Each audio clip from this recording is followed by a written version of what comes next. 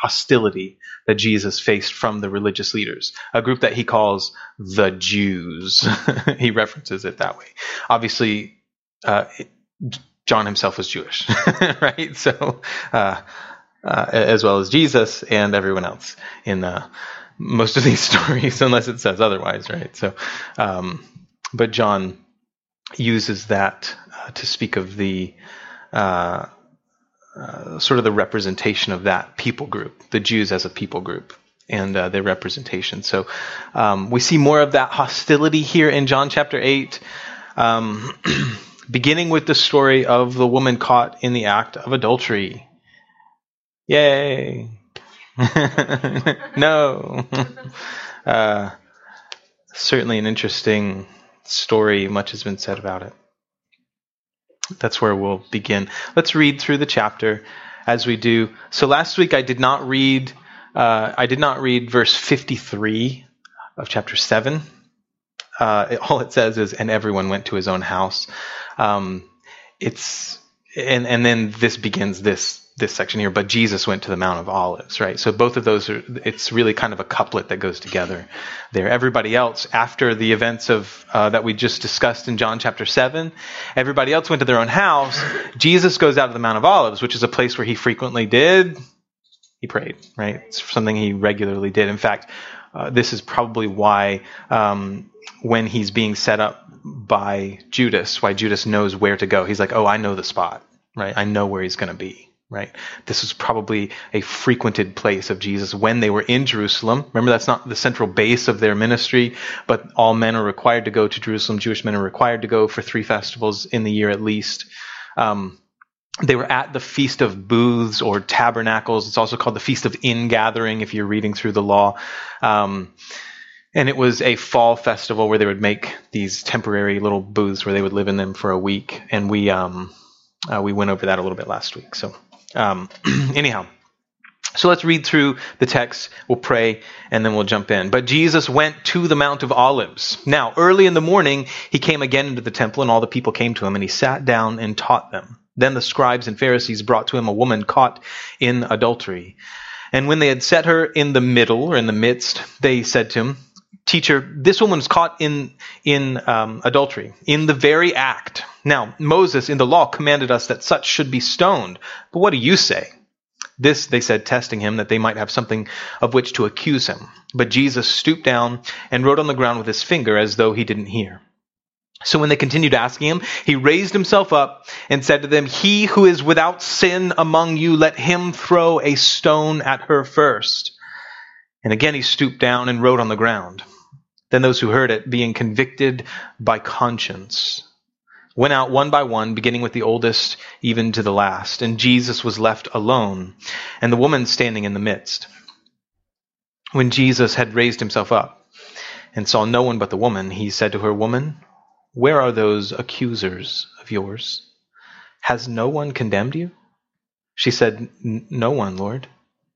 And Jesus said to her, Neither do I condemn you. Go and sin no more. Then Jesus spoke to them again, saying, I am the light of the world. He who follows me shall not walk in darkness, but have the light of life. The Pharisees therefore said to him, You bear witness of yourself. Your witness isn't true. Jesus answered and said to them, Even if I bear witness of myself, my witness is true. For I know where I came from and where I'm going, but you don't know where I come from and where I'm going. You judge according to the flesh. I judge no one, and yet if I do judge, my judgment is true, for I am not alone, but I am with the Father who sent me. It is also written in your law that the testimony of 2 men is true. I am one who bears witness of myself, and the Father who sent me bears witness of me. Then they said to him, Where is your Father? Jesus answered, You know neither me nor my Father. If you had known me, you would have known my Father also. These words Jesus spoke in the treasury as he taught in the temple, and no one laid hands on him, for his hour had not yet come. Then Jesus said to them again, I am going away, and you will seek me, and will die in your sin. Where I go, you cannot come. So the Jews said, will he kill himself because he says, where I go, you can't come? And he said to them, you are from beneath. I am from above. You are of this world. I am not of this world. Therefore I said to you that you will die in your sins. For if you don't believe that I am, you will die in your sins. Then they said to him, who are you? And Jesus said to them, just what I have been saying to you from the beginning. I have many things to say and to judge concerning you, but he who sent me is true, and I speak to the world those things which I heard from him. They didn't understand that he spoke to them of the Father.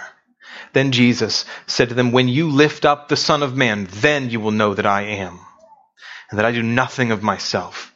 But as my Father taught me, I speak these things, and he who sent me is with me. The Father has not left me alone, for I always do those things that please him. As he spoke these words, many believed in him. Then Jesus said to the Jews who believed him, if you abide in my word, you are my disciples indeed, and you shall know the truth, and the truth shall make you free. They answered him, we are Abraham's descendants and have never been in bondage to anyone. How can you say you will be made free? Jesus answered them, most assuredly I say to you, whoever commits sin is a slave of sin. And a slave does not abide in the house forever, but a son abides forever.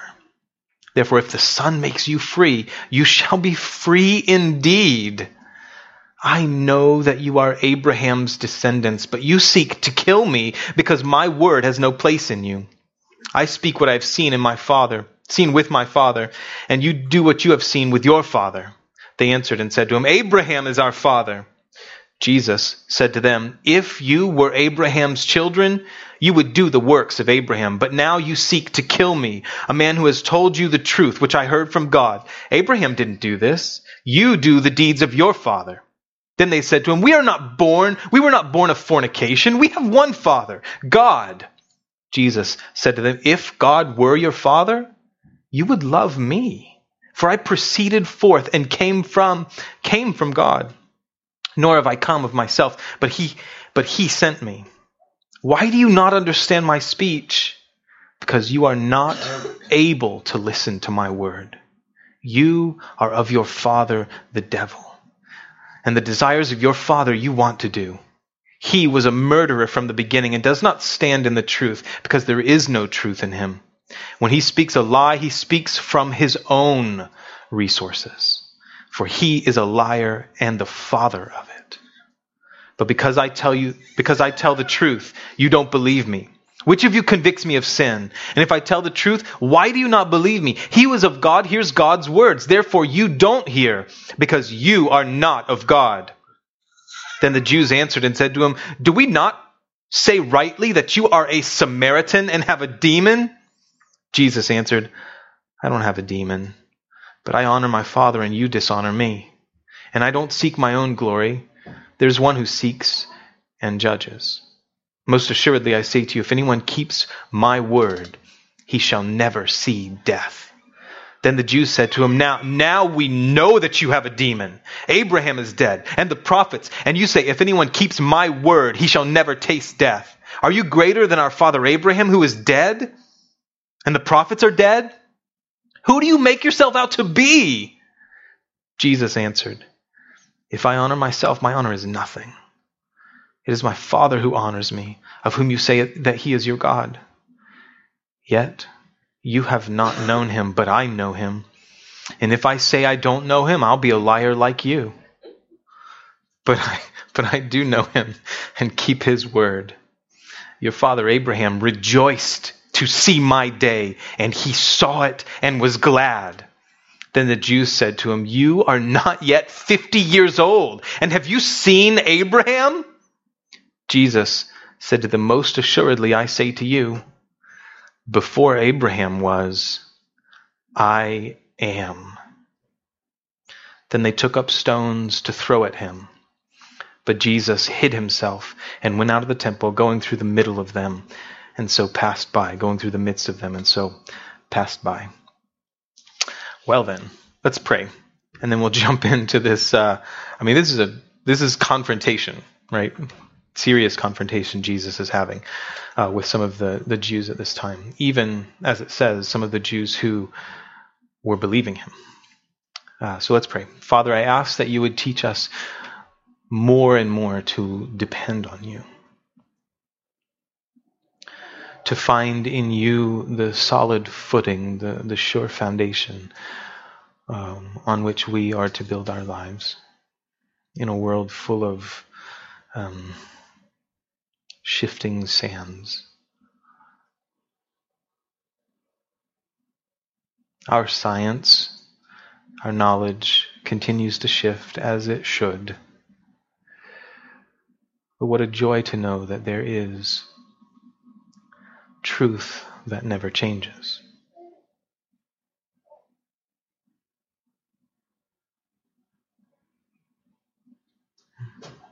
God, I pray that you would teach us to lean on you, to pursue you, to trust you, to see you, my Father, in the face of your Son, Jesus, who proceeds from you.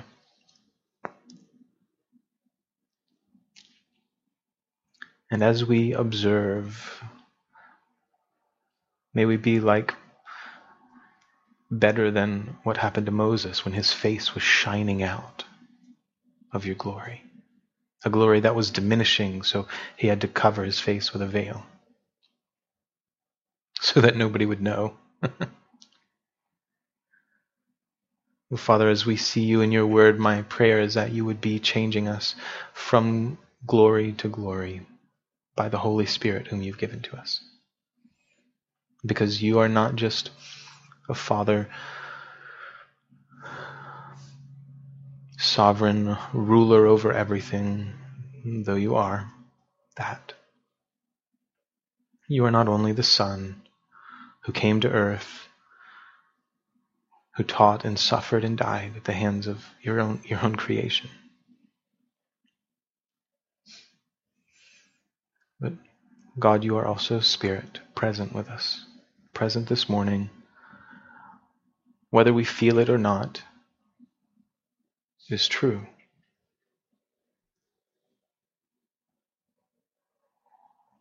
Lord, let us be directed by truth, I pray. And let us embrace the words of our Savior Jesus, who said we would know the truth and the truth would set us free. Lord, would you set us free from the bondage of religious traditions that have nothing to do with your word? Would you set us free from the bondage of social mores that have nothing to do with what is real?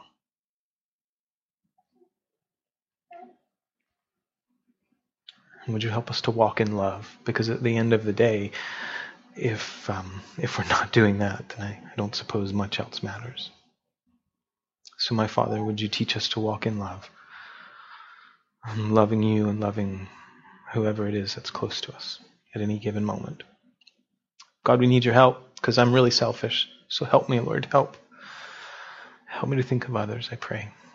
Help, Father. Would you do it in Jesus' name? Amen. Amen. Amen. All right, guys. So the last verse of chapter 7 was verse 53. We didn't read it last week. But the last verse says, and everyone went to his own house. So then we pick up chapter 8, verse 1. But Jesus went to the Mount of Olives. As we mentioned earlier, likely this was a common practice of Jesus when he was going to pray there when they were in Jerusalem. Down in that area. Typically they stayed in a village on the other side of the Mount of Olives. So you have Jerusalem, you have the Kidron Valley. For you guys, Jerusalem would be here and the Kidron Valley is on this side. And then the Mount of Olives is over here. And on the other side of that are the cities of Bethany and Bethphage.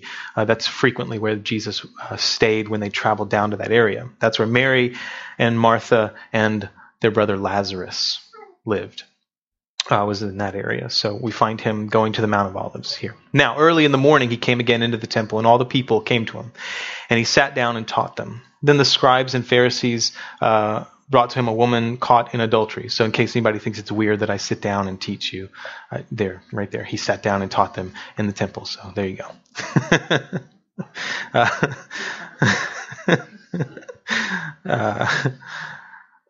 anyhow, the scribes and Pharisees brought to him a woman caught in adultery. Now, before we get into this text, I do need to mention to you, if you have a Bible with footnotes, you'll notice that there's a section of this text. It's the entire story of the woman caught in the act of adultery that's bracketed as possibly not original, not part of the original manuscripts. Now, this is from a certain body of texts. This passage is included in, and my footnotes specifically say, I believe it's in over 900 manuscripts. But there is a group of manuscripts of the copies of the New Testament books and letters that is called the Nestle Aland and United Bible Society's text. It's a particular set of those texts. Some people believe those to be older than the Textus Receptus text, or the text that the Textus Receptus was based on. If none of that makes sense to you, then don't worry about it. But if you think about these things as I have, I've pondered these questions and wrestled with them myself. So I think that the reliability of the text is really important. If what we're saying is this is true and this truth doesn't change, then the reliability of the text that we have is very important to me. So anyways, I just want to make mention of that.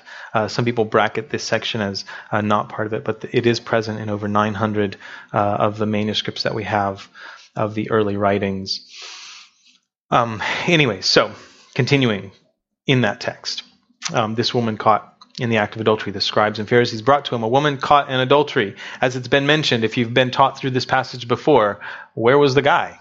Maybe he got away, but they were caught in the very act, But for whatever reason, they only bring the woman to him. Some have suggested that maybe it was one of the guys who was bringing the woman to him. That seems incredibly far-fetched to me. And that's just a made-up idea, right? There's no reason in the text to think that's necessarily true. But anyway, so they caught this woman in the act of committing adultery.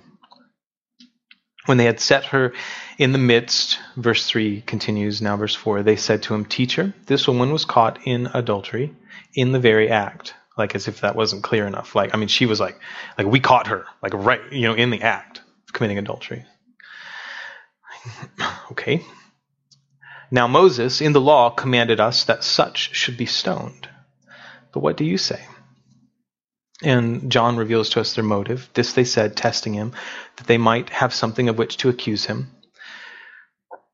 One of the things I think it's important to note about a lot of these confrontations that the religious leaders and others had with Jesus was that the motivation behind them wasn't like upholding true righteousness or judgment, right?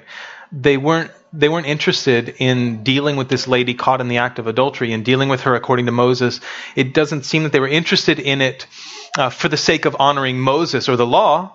Rather, they were just trying to catch Jesus in something. If they could catch Jesus breaking or violating Moses, then such a thing would discredit his ministry. It would discredit him as a traveling rabbi, and this is what they were after, and essentially set him up for death, which is what they were at the end after, right? They were after some reason to accuse him, to have him killed. Moses did command that if someone was caught in the act of adultery, that they were to be stoned. Not even necessarily caught in the act of adultery, but simply commit adultery, right? Have sex with someone who is not your spouse. I think is a very basic way to understand this word that we use as adultery. Makes it sound so nice. They just committed adultery, whatever. Okay. Or now we have an even nicer word now. We just say they had an affair, right? An affair? Like, an affair is like a party you go to, right? Like, I went to this affair the other day and it was very nice.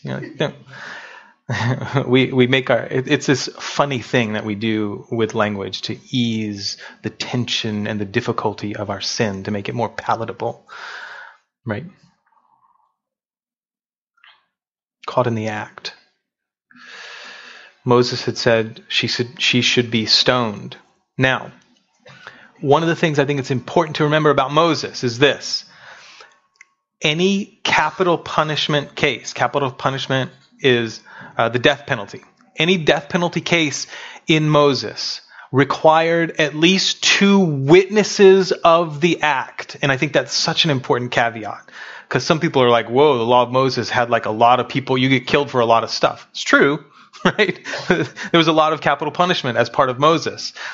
But capital punishment required 2 or 3 witnesses to the event. And if there weren't 2 or 3 witnesses, someone couldn't be convicted of that to the degree that it would result in actual capital punishment. I'm not here today to talk to you about the legitimacy of capital punishment or not. If you want to have that conversation, we can have another time.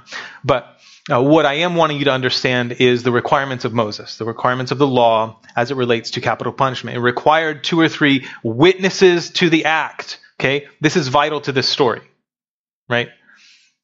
Because now they're saying, well, we caught this woman in the very act. So the people who bring her are the witnesses. And it's such a weird thing. Like, why are they bringing her to Jesus? Like, what does it have to do with if they were really just wanting to honor Moses? Like, they have the witnesses. They just, take her before the Sanhedrin, right? Like, take her before the judges, take her before the leadership of the Jews. But no, they're purposely trying to do something to get Jesus to at least look like he's breaking Moses' law. They're trying to get some reason why they can discredit his ministry and what he's doing, the things that he's doing and claiming about himself. So this is an event that they are using to try to do that. John reveals, as we said, this they said, testing him, that they might have something of which to accuse him. But Jesus stooped down. It's the end of verse 6 now. Jesus stooped down and wrote on the ground with his finger as though he did not hear. I love that so much. Like, so much. He just he hears them, and then and the way the story is unfolded in the writing is that he hears them, and I imagine he's standing with them, listening to what they're saying, and then he just goes down and just starts writing in the ground with his finger and acts like he doesn't hear anything. And I think, what is he doing? Why would he do that? It's so weird. So, verse 7 says, when they continued asking him, he raised himself up and said to them, "He who is without sin among you, let him throw a stone at her first." Now, something that I think is important to remember is that this is not, that was not in Moses. Okay? Moses didn't require you to be without any sin in order for you to execute capital punishment on somebody who was deserving of capital punishment according to the law. Okay,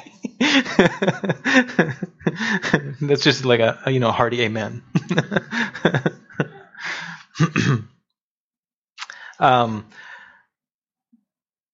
But I want to mention something to you that I think is interesting. There aren't a whole lot of times when this idea of somebody's finger in particular is mentioned. I think it's interesting that a digit is mentioned here in particular, because there's another place where a digit is mentioned, and it is in Moses, and not just any digit. In fact, Moses says it was the very finger of God,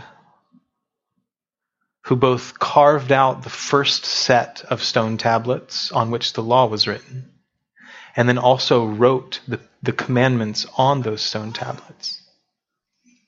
Not just any finger, the finger of God.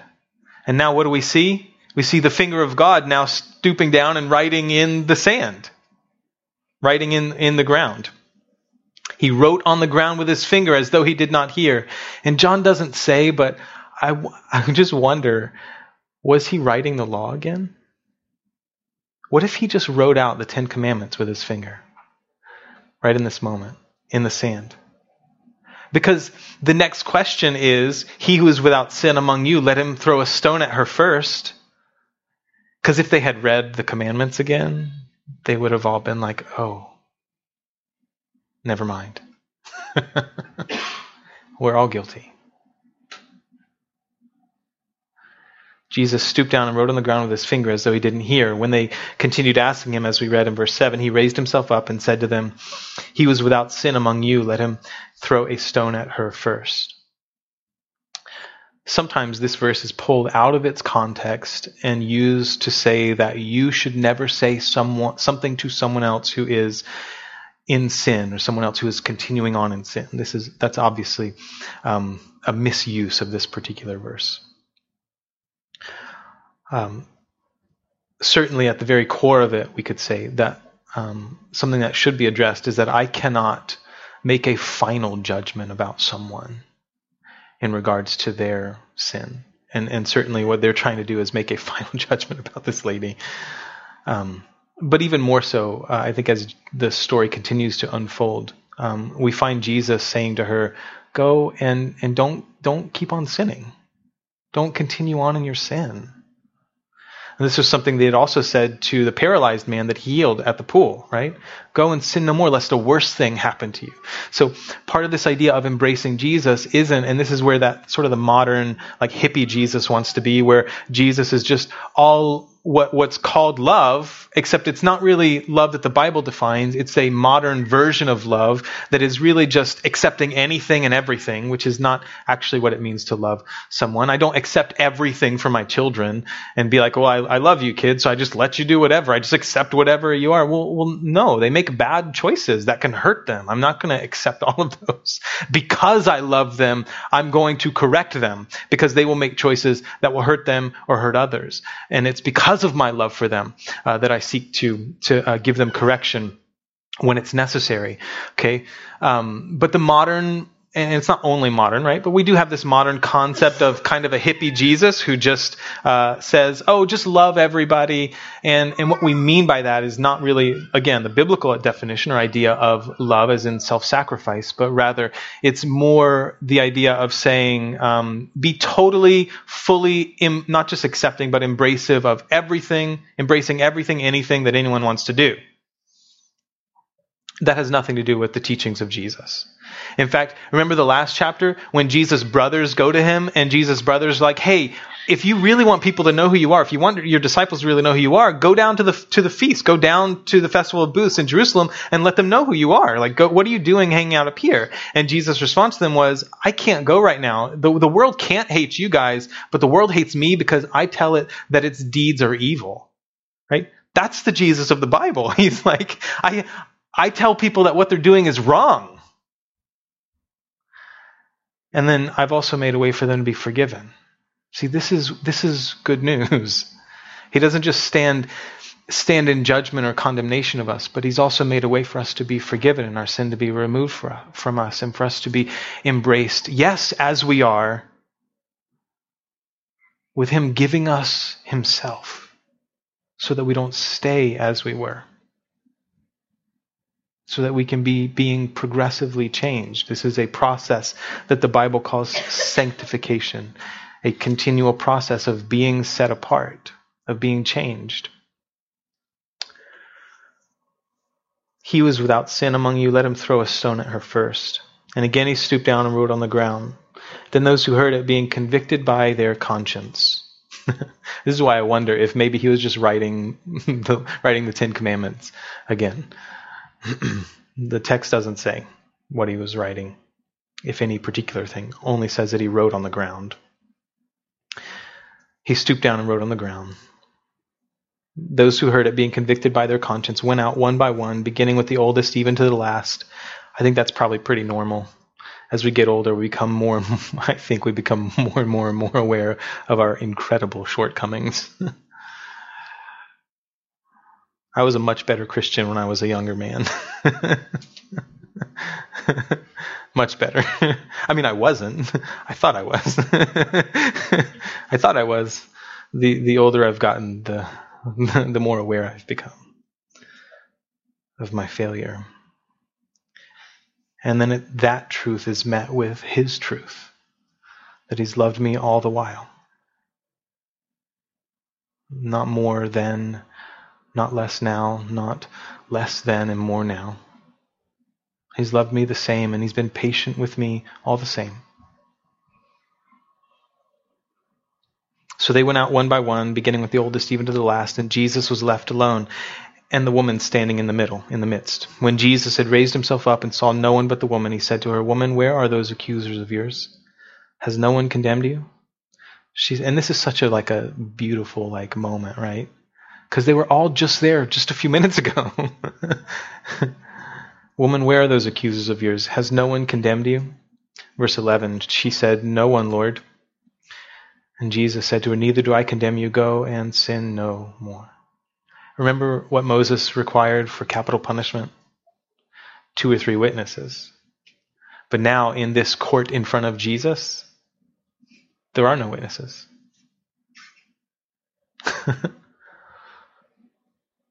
His response is one of incredible grace, isn't it? It's important to remember that she was, at least if the text is true, she was guilty. But he says, I don't condemn you.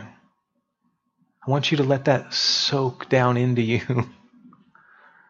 Because you and I are guilty. And if you think anything less than that, then I think that we need to pay more attention to the writings. We're guilty of disobedience to the Lord. And yet he still says, neither do I condemn you. This is precious. And it also puts me in a place to where I can be more gentle and more kind to my friends and to my spouse and to my children, because they are guilty too. And how I respond to that guilt either can be more like Jesus or more like me, more like my flesh, with anger and jealousy and bitterness and envy and those other things, not really the way of the Spirit. And so that's something I need to be considerate of and ask the Lord to work in me more. Has no one condemned you? She said, no one, Lord. Jesus said to her, neither do I condemn you. Go and sin no more. And we can't leave the text without that. Jesus' embrace of this woman who is guilty of sin is not one that says, go and do whatever you want. But it is, as it has been repeated, go and be free from this. Go and don't let this entrap you again, right? That's the issue of sin. Sin is a snare that catches you in it. Go and be free from this. That's it. This is a glorious promise, and I wish that sometimes we would hear it that way more. Like sometimes people are like, Jesus said, "Go and sin no more," like he's some mean brute person or whatever. I'm like, no. I think that we need to hear him differently. Go and be free from this. Don't let this entangle you anymore. Don't keep going on in that. Then, verse 12, Jesus spoke to them again, saying, I am the light of the world. He who follows me shall not walk in darkness, but have the light of life. I think this is, at least in the context immediately, I think this statement is in direct relation to Jesus' statement to her to go and sin no more. He who follows me shall not walk in darkness. You won't continue on walking in darkness if we're following Jesus. That's the idea. This is something that John picks up and writes a lot about when we get to his first letter. When we get to 1 John, I encourage you to read that. It's only 5 chapters. Just bang right through that. It'll only take you 15 minutes. Just go for it. Later today or tomorrow or something. Read through 1 John, where he brings up these ideas of whether or not we continue on in sin and what that looks like for us as believers. If you've been born of God, you don't continue on. You don't have to continue on in sin, right? Because you've been born of God. You've been born from above. And if his seed is in you, then there's freedom there. Jesus said, I am the light of the world. He who follows me shall not walk in darkness, but have the light of life. He who follows me, as I've said many times, I think this is really the root of what it means to be a Christian. And unfortunately, it's not really culturally true. It's not really thought of frequently culturally but to be a Christian is to be a follower of Jesus, to be a person who hears what he says, who follows his commands, who does the things that he wants us to do, as he enables us to do that, because we trust him. Right? That's sort of the very root of this. I want to mention to you, though, about these statements about being the light of the world. Jesus would say to his disciples that they were the light of the world. That's another place that he says that particular thing. I think about this, and I remember that in the law, God said that, in the law and the prophets, God said that Israel was supposed to be a light to the Gentiles. They were supposed to be a light in the world, and they failed miserably. And then Jesus comes, and Jesus says, I am the light of the world. And he says to his disciples, you are the light of the world. And then I think, is that the way the world sees us, sees me as I follow Jesus? I don't mean to... I think about stuff like this a lot. I don't... I want to be careful about the idea of saying, because it can be very crushing to me personally, of saying, how does the world see Christianity at large, or see the church at large? Oftentimes that's not very good, right? In our culture, it tends to not be that way right now. There was a time when that was different, when many people culturally seed. That's when you saw something in the past, you seed it. Sorry. I'm sorry. That's wrong.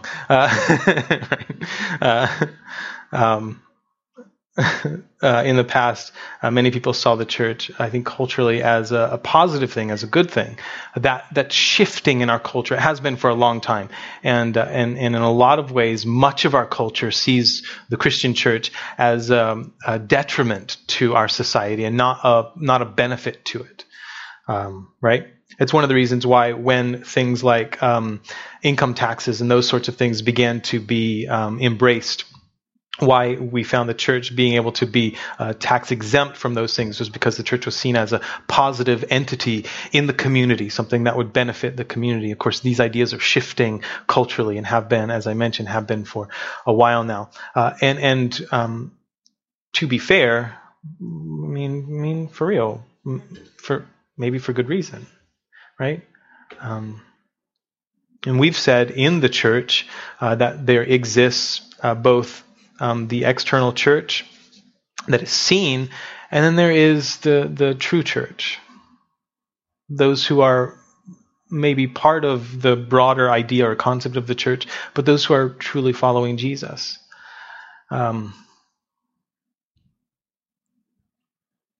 But to someone who doesn't believe, that concept just looks like arrogance. And begs the sort of the no true Scotsman logical fallacy, right? When you could say, well, they're not a true Christian because they say they're a Christian, but they're not doing this. But there is reality to that, even though that concept of truth is such a flimsy thing these days, right? What is true? I mean, can you be a cat? I guess you can be if you want to be. These days, if it's what you really feel you are inside, somebody's drawing those lines. We're drawing them just with mores, with what becomes socially accepted or not.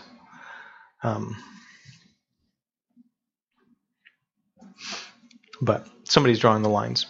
Regardless, I take these verses like this: I am the light of the world. Jesus said, he who follows me shall not walk in darkness.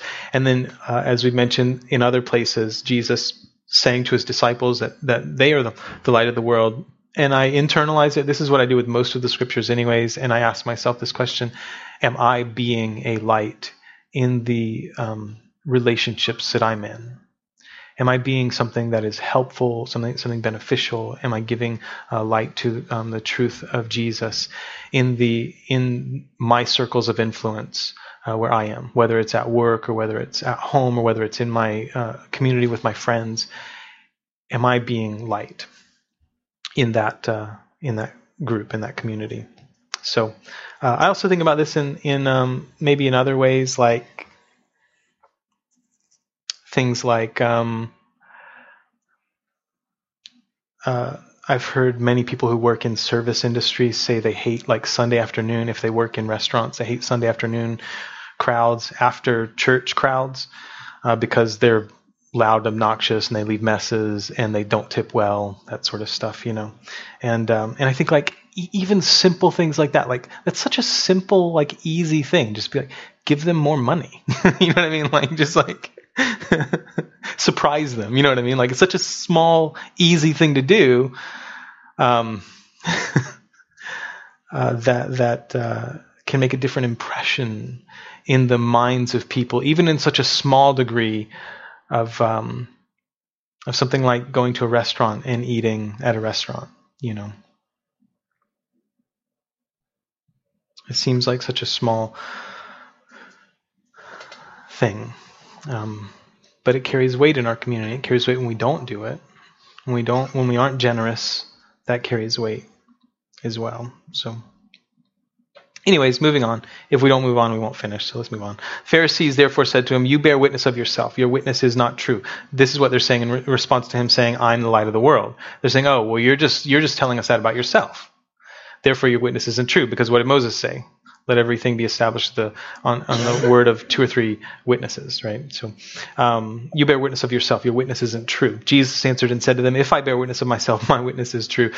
Because it really is a logical fallacy to say, "Oh, because you're the only one saying it, it therefore isn't true," right? That's illogical. Just because only one person is saying something doesn't make it not true, logically. But anyway, so even if I bear witness of myself, my witness is true, for I know where I came from and where I'm going, but you don't know where I come from and where I'm going. You judge according to the flesh, according to the body. I judge no one. And yet if I do judge, my judgment is true, for I am not alone, but I am with the Father who sent me. The Bible tells us that Jesus will judge. Right now he's saying, I'm not judging this. He had mentioned that Moses would judge them previously. They had the words of Moses. Moses would judge them. Yet if I do judge, my judgment is true. For I am not alone, but I'm with the Father who sent me. It is also written in your law that the testimony of 2 men is true. This is what I've been referencing a couple of times now, right? That's what Moses said. Testimony of 2 men is true, 2 or 3 witnesses. Let every word be established. I am one who bears witness of myself, and the Father who sent me bears witness of me. So he's like, there's your 2 people, right? I bear witness of myself, and the Father bears witness of me. When did the Father bear witness of him? If nowhere else, at Jesus' baptism, when they heard the voice of God say, "This is my beloved Son in whom I am well pleased." And then you also have later on 3 of the disciples were able to hear something similar at the Mount of Transfiguration, and which Peter, who was there on that mountain, was so blown away by. He mentions that later on in one of his letters. He's like, we have the more sure word of prophecy confirmed. We heard his voice speak, right? Like Peter was so amazed by this thing. Right? This is something that, by the way, I address with my kids because my boys have asked me, why doesn't God say something to us now? I'm like, well, does that make it more believable that he says something to you directly? Can you not believe what he said to someone else? Does that make it invalid simply because he's spoken audibly to someone else? Does that make God's word less valid because he spoke audibly to someone else and not to you directly? Does he then, therefore, in your mind, have to speak to everyone audibly? Is that what you're trying to say in order for them to trust him? In order for them to believe him? And so I just try to at least point out for them sort of some of the fallacy of that thinking, of saying that it's not invalid just because he spoke to someone audibly in the past. And what we have to do is decide whether or not we're going to believe that and believe what their testimony is to us, right? It doesn't mean that it didn't happen. It doesn't make it less valid or less important. So he continues, I am one who bears witness of myself, and the Father who sent me bears witness of me, as we said. Verse 19, then they said to him, where is your father? I love that. Now, we have not heard anything at all about Joseph at all for a long time, right? The parts of the Bible that reference Joseph, sort of what we might call Jesus' adoptive father here on earth, are very, very little. There's very little written about him. It's only at the beginning of the stories of Jesus. So we're sort of left to assume that he's gone at this point. There are no other references to him. Later on, we find that Mary at the cross, that Jesus sort of gives the responsibility of taking care of his mother, Mary, to John, to the Apostle John, who's writing this book here. So we find that happen later on. So some have speculated because of that Joseph has died at this point, but we just don't. Again, that's speculation. We don't know because there's nothing actually written about it. So they say to him, where is your father? Jesus answered, you know neither me. My phone just said, finish up now. So that's my alarm. It just went off. You know neither me nor my Father. If you had known me, you would have known my Father also. Do you see the equating that he's equating himself with God? Do you see that? This is such an important thing because it's for this reason that the Jews became highly offended at him and eventually killed him, because he's drawing this connection between himself and the Father, and he's drawing this as an equality. He is equal with the Father, and this is something that is laid out for us further on later in Scripture. Okay, this idea of Jesus' equality with the Father. He is not simply the Son of God, as in a created being made later, but he is the only begotten Son of the Father. Equal to him, equal to the Father in everything. These words Jesus spoke in the treasury as he taught in the temple, and no one laid hands on him, for his hour had not yet come. That phrase that John's using over and over and over again about God's sovereignty in all of these things that are happening. Then Jesus said to them again, I am going away, and you'll seek me, and you will die in your sin. Where I go, you cannot come. This is like straight, how's this for preaching the gospel, right? Like, you're just going to die in your sin. This reminds me of the story of Jonah. When Jonah finally gets to Nineveh, all Jonah's message is 40 days and Nineveh will be overthrown. That's literally his whole message. And everybody repents in sackcloth and ashes. Everybody's like, oh no. Right? And they all change their mind. And they all trust in the living God. Because of that message, 40 days and Nineveh will be overthrown. Right? Jesus is just being straight up with him. You will die in your sin. And this was such an important thing for them to hear, because many of them believed that they didn't have sin, that there was nothing between them and God. And Jesus made it clear that there was. And this is also an important thing in our sharing with other people. The gospel, the message of Jesus rescuing us from our sin, it presupposes the guilt of our sin, right? Like, it presupposes that we're guilty, that there's a judgment there, right? But we live in the midst of people who say, because we've been preached at, our self-esteem messages have been preached at us since we were children, that we're all okay. You're okay, I'm okay, everybody's fine. We're all good, it's not a big deal. Everything is fine.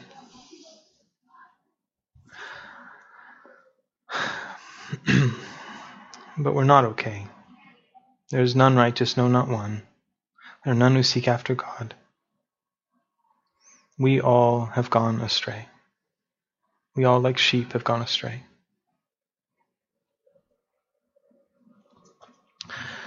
I'm going away, and you'll seek me and will die in your sin. Where I go, you can't come. So the Jews said, will he kill himself? Because he says, where I go, you can't come.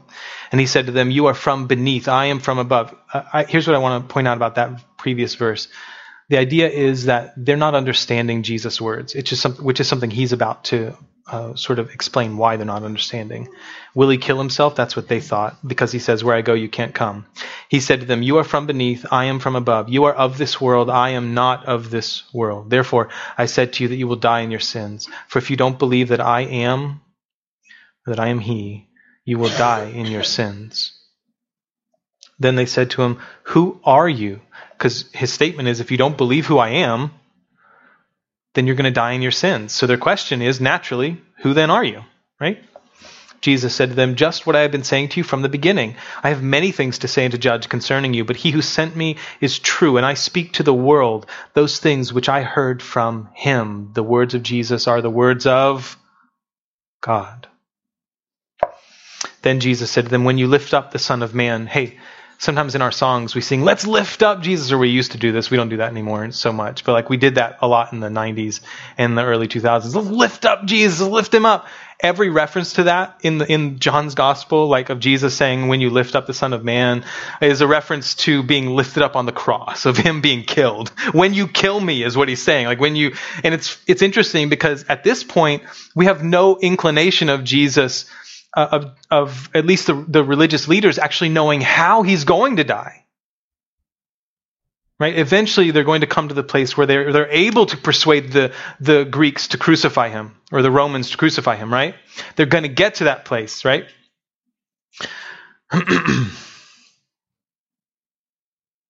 But Jesus knows. And they said to them, Jesus said to them, when you lift up the Son of Man, then you will know that I am he, and that I do nothing of myself. But as my Father taught me, I speak these things. And he who sent me is with me. The Father has not left me alone, for I always do those things that please him. As he spoke these words, many believed in him. The Father has not left me alone, for I always do those things that please him. Remember Jesus' baptism? We see the Holy Spirit descending on him in the form of a dove. And this idea of the promise of the Spirit seems to be wrapped up in all of this and in the ministry of Jesus itself. Then Jesus said to those who believed him, listen, then Jesus said to those Jews who believed him, let me repeat that. Then Jesus said to those Jews who believed him. I'm sorry, did you hear me? He said to those Jews who believed him. The reason why I'm stressing this is because everything that follows after is kind of shocking for him to say to the Jews who are believing him. Okay? I'm stressing this on purpose. Can you remember? Let's keep it in our minds. Okay? Then Jesus said to those Jews who believed him, if you remain in my word, abide is to live somewhere. Your home is your abode. It's where you abide. It's where you remain living, right? Hopefully. Sorry, terrible thing to say. Anyways, if you abide in my word, you are my disciples indeed, and you shall know the truth, and the truth shall make you free. Now that makes things really hard when you live in an age where everyone is saying, what is truth? It wasn't just this age, was it? Pilate said the same thing. What is truth? Your truth? Oh, your truth isn't the same as my truth. Oh, truth changes. That's not what we're talking about. We're not talking about preferences. We're talking about what is real and what is unchanging. But what is real and unchanging flows out from the idea that there is a God who is sovereign, who himself never changes.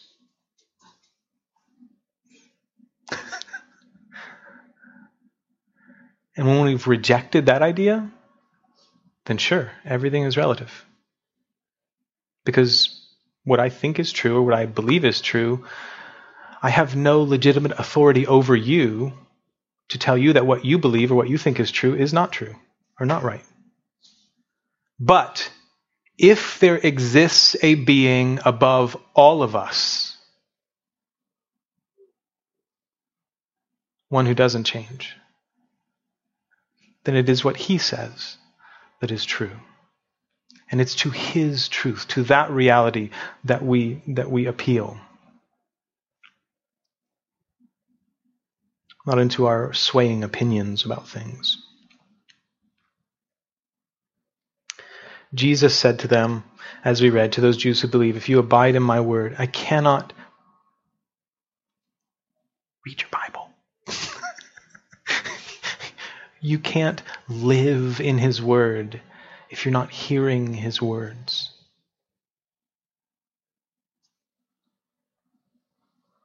Meditate on the scriptures. Read your Bible. And when you're done, read it again. And when you're finished, read it again. And then read it again. The reason why I keep saying that to you is because it's hard to keep doing. It's hard because we're distracted and because there's so many other things. And I know it because I wrestle with it all the time. It's hard for me to stop and sit down and read my Bible because I have another TV show I want to watch, or I have another video game I want to play, or I'm just busy because I have work stuff to do. And it's also hard for another reason. It's hard to sit down and just read my Bible and to spend time thinking about it because this is a spiritual exercise. And you know what? My flesh doesn't like that, does it? Because the flesh, my body, fights against the spirit, and the spirit fights against the flesh. My flesh says, oh no, just veg out. It's fine. You deserve a break. A break? Why do I need a break from reading God's word?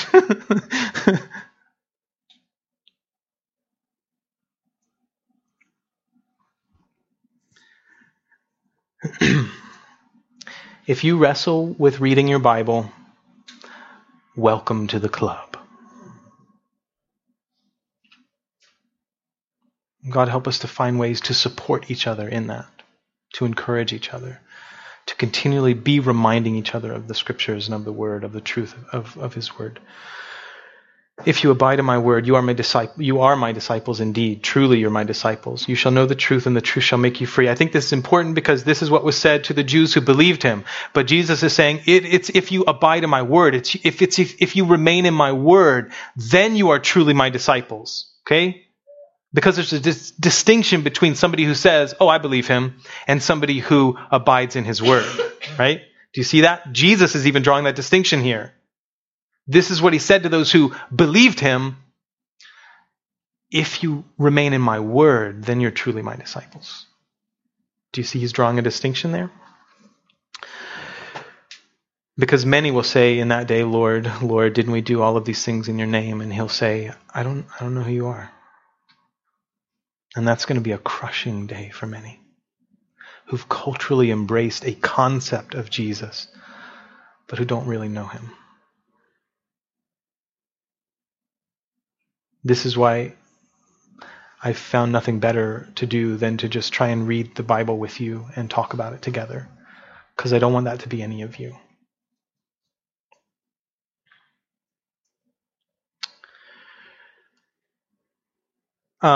So Jesus said, you will know the truth and the truth shall make you free. Let's finish up real quickly. We only got 20 verses left. We got it. The truth will make you free. They answered him. These people must be just poorly taught. They're not historians, apparently. We are Abraham's descendants and have never been in bondage to anyone. Wait, what? Right, 400 years in Egypt, it was even told them before they went that they were going to be slaves in Egypt for 400 years, right? 400 years in Egypt. And then after that, you read through the book of Judges where they're under bondage to these pagan leaders and stuff. And then God kept sending these judges, these deliverers over and over and over again, And then not to mention the Babylonian captivity, right? You were held as slaves in Babylon, right? And under the Median Persian Empire until eventually you were allowed to come back. But then still, they're still under, we're not slaves. They're still under Roman authority. They have, and they have a lot. Rome gave them a lot of liberty under that authority, but they're still under Roman governors and Roman leadership. Much of that Middle Eastern, and I think the Eastern European world was at the time. Okay. We've never been in bondage to anyone. What? Oh man. But it also reminds me of what our arrogance does for us. And I think this is a dangerous thing, for something that we need to think about as Americans, because our American nationalism nonsense has gotten way out of hand. And it is a pride that blinds us to history frequently. And sometimes I hear people saying things about American history and I'm like, no, that didn't happen. No. I think that we need to be cautious and examine things and really re-examine some of the rhetoric that we've been taught. Frequently, between two parties and their stories, the truth is somewhere in the middle. Okay? I think it's wise to remember that. Remember Solomon said in the Proverbs, when you've heard one person's story, you immediately agree, right? Yes, that's true. That's right. You're right. And we do this with our friends all the time when they're complaining to us about their spouse or about what their friend did or whatever. We're like, well, of course that's terrible. Of course that's horrible. Oh, yes, you're right. You're right. And then we take their side and you talk to the other person and you're like, oh, somewhere in the middle. Somewhere in the middle of those two sides is frequently where the truth lies.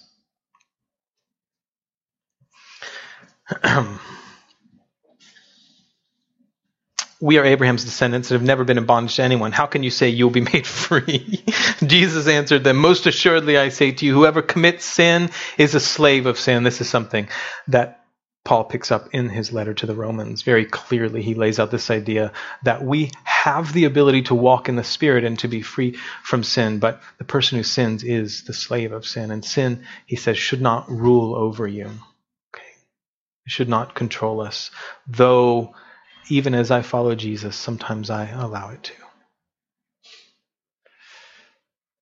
And he has to come and say, Jason, I love you. Go and sin no more. Stop this.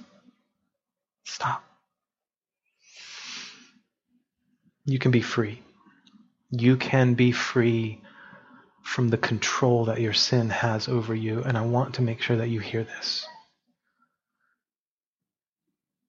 because it's an important part of walking together with Jesus, is the liberty that we get to have as we continually walk with him and we find freedom from the sin that at one time ensnared us. I can say, though I am a much worse sinner now than I once was, at least in my own mind.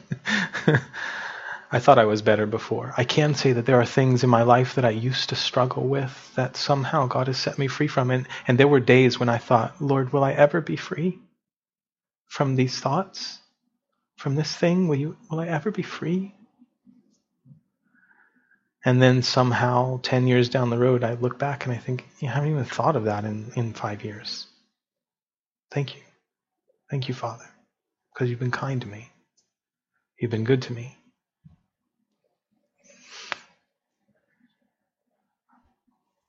Whoever commits sin is a slave of sin, and a slave does not abide in the house forever, but a son abides forever. Therefore, if the Son makes you free, you shall be truly free. You shall be free indeed. And it is Jesus who gives us liberty, who gives us freedom. 2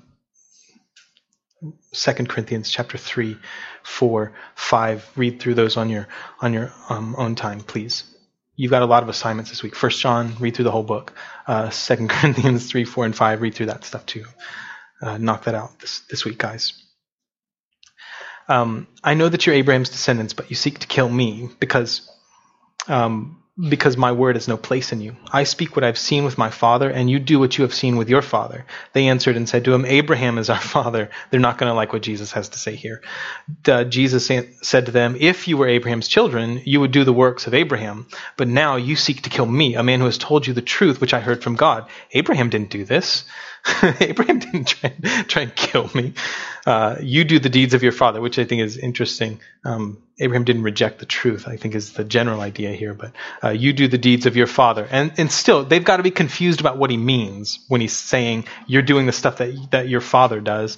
Then they said to him, we were not born of fornication. We have one father, God. Like, wait a minute, didn't you just say that Abraham was your father? And like, we have one father, it's God. God is our father. Jesus said to them, if God were your father, you would love me, for I proceeded forth and came from God. This is part of the official doctrine of the Trinity, this statement that Jesus proceeds from the Father. And if you are having difficulty understanding what that means about a triune eternal God who has always existed as Father, Son, and Spirit, then welcome to the club. Because we wrestle with this, because God is, in fact, he is a being that there is no other being like him. Do you understand what I mean? There's nothing else like him. He alone is God. And as God, he exists forever as Father, Son, and Spirit. And there is no other being like him. Nothing else is like him. Everything else, in fact, everything else that exists is something he made. Just something he created. Worlds, planets, space, galaxies, time, stars, people, angels. Well, what about the demons? Did he make those? Yes, they're called angels. He made them.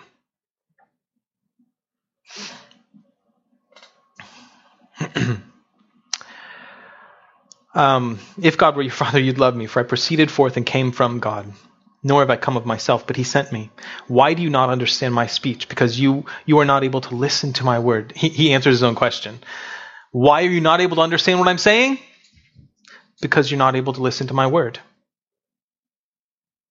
This is a place where Jesus goes, where like John is laying out for us some of these teachings of Jesus that deal with God's sovereignty and his sovereignty in calling and in rescuing and saving people.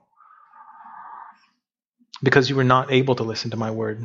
You are of your father, the devil. Now he told them who their father really is. You are of your father, the devil, and the desires of your father you want to do. He was a murderer from the beginning. Ooh. And does not stand in the truth, because there is no truth in him. When he speaks a lie, he speaks from his own resources. I think this is an interesting thought to wrestle with. This idea of God's sovereignty and of when people say, well, how do we deal with the problem of evil and where does evil come from? And Jesus is saying when the devil lies, he's speaking of himself from his own resources, from himself. It's something that's coming out of him. Now, there are times in the Old Testament, and I'm probably going to offend half of you here, and that's fine. There are times in the Old Testament where something needed to happen, and so God sent a spirit to somebody, and it was like a lying spirit. And so the spirit would go and like tell somebody a lie, whatever. You'd be like, what? I'm telling you, you read through the Old Testament, and you're like, whoa, God's really in charge of everything, isn't he?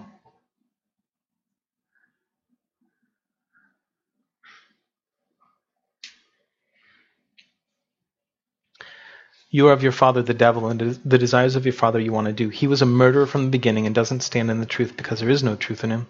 When he speaks a lie, he speaks from his own resources. Blah, blah, blah, blah, blah.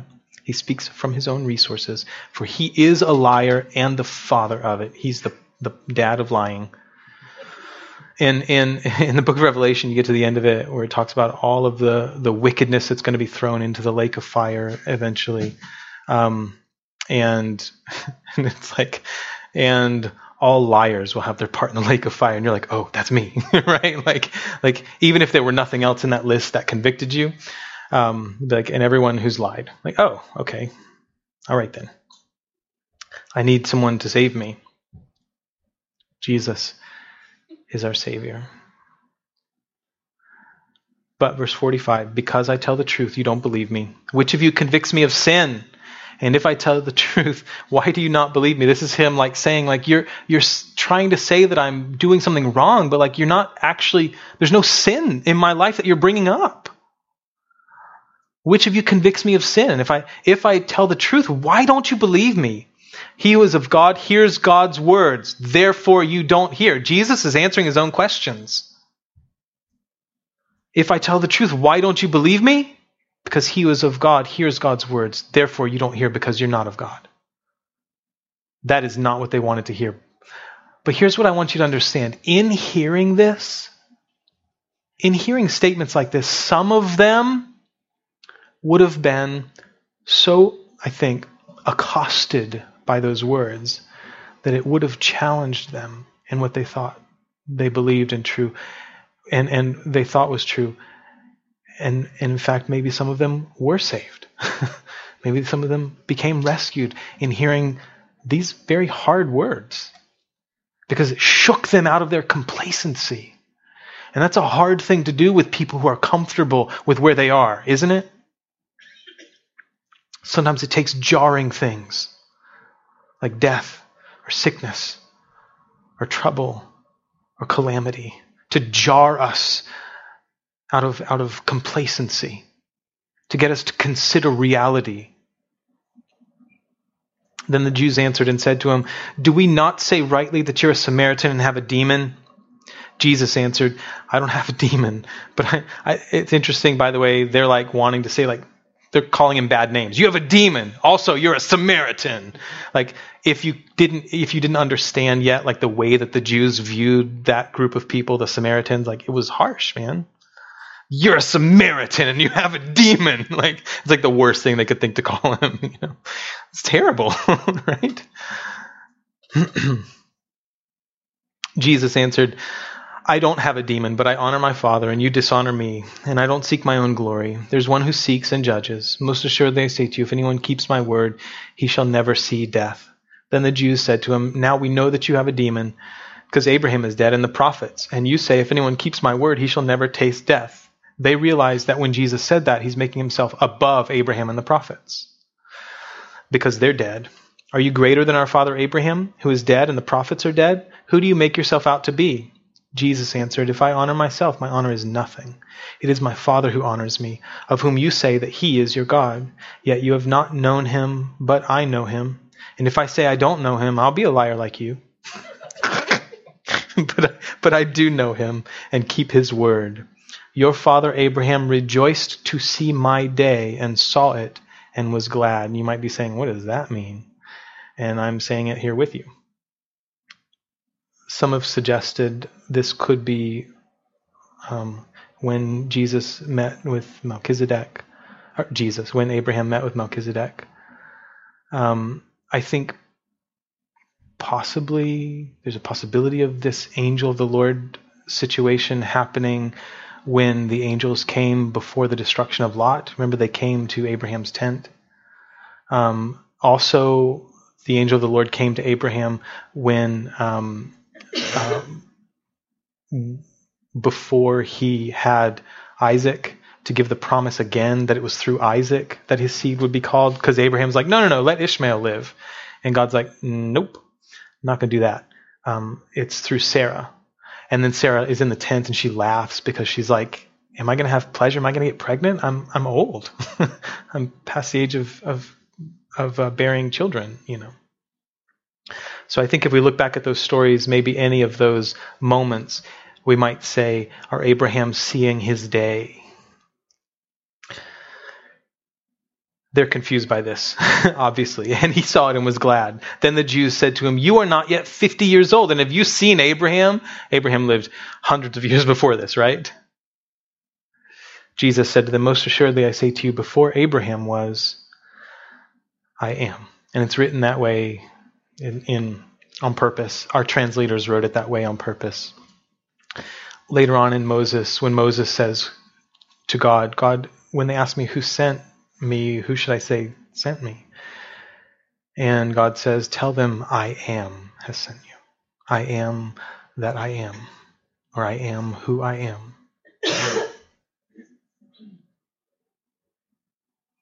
Most assuredly I say to you, before Abraham was, I am. And if you wonder if they understood what Jesus was saying, just look at their response. Their response, then they took up stones to throw at him. That's the consequence of blasphemy. Because they realized what Jesus is saying about himself now. They took up thrones to stow at him. They took up stones to throw at him. But Jesus hid himself and went out of the temple, going through the middle of them, and so passed by. He was able to make it out of that situation. And I think it's interesting, like, he hid himself from them. That's such a normal thing that people do to get away from people. He didn't just command them all to fall over dead. He could have done that. Could have called an angel to just wipe them out, He hid himself from them, and then going through the midst of them passed by.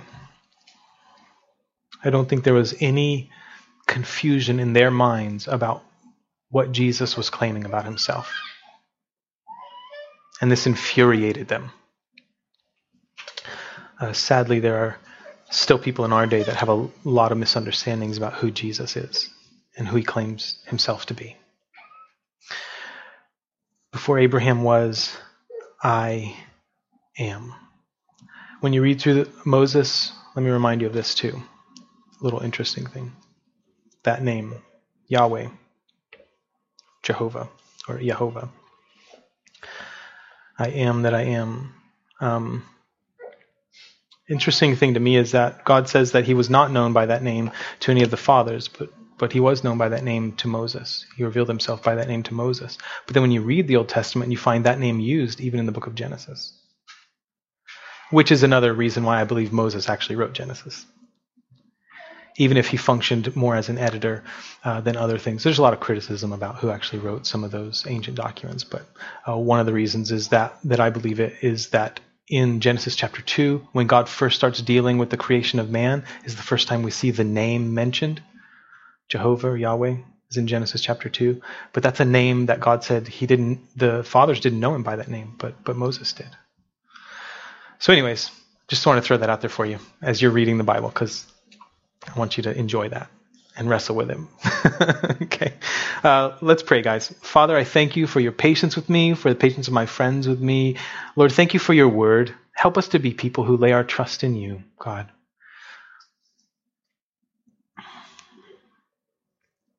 Lord, help us to believe you. Let us be people who abide in your word. And then we will be your disciples, truly. Your disciples. Help us to encourage each other in the word, I pray. Give us the wisdom and strength and love to do that for each other, for our spouses and our children, for us as friends, as a community. And help us to share, please. Thank you for your love, Lord. Thank you for your word. Thank you for being present with us. Would you heal us? Lord, would you let your word be like a healing balm that settles and comforts, gives peace, not like the world gives.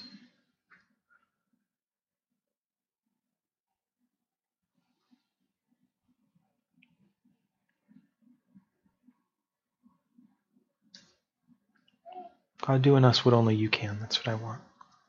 So I ask it in Jesus' name. Amen. Amen. Amen. Thanks, guys. The Lord bless you and keep you. The Lord make his face shine on you and be gracious with you. And the Lord lift up his smile, his countenance on you and give you peace. Thank you guys so much for your patience with me.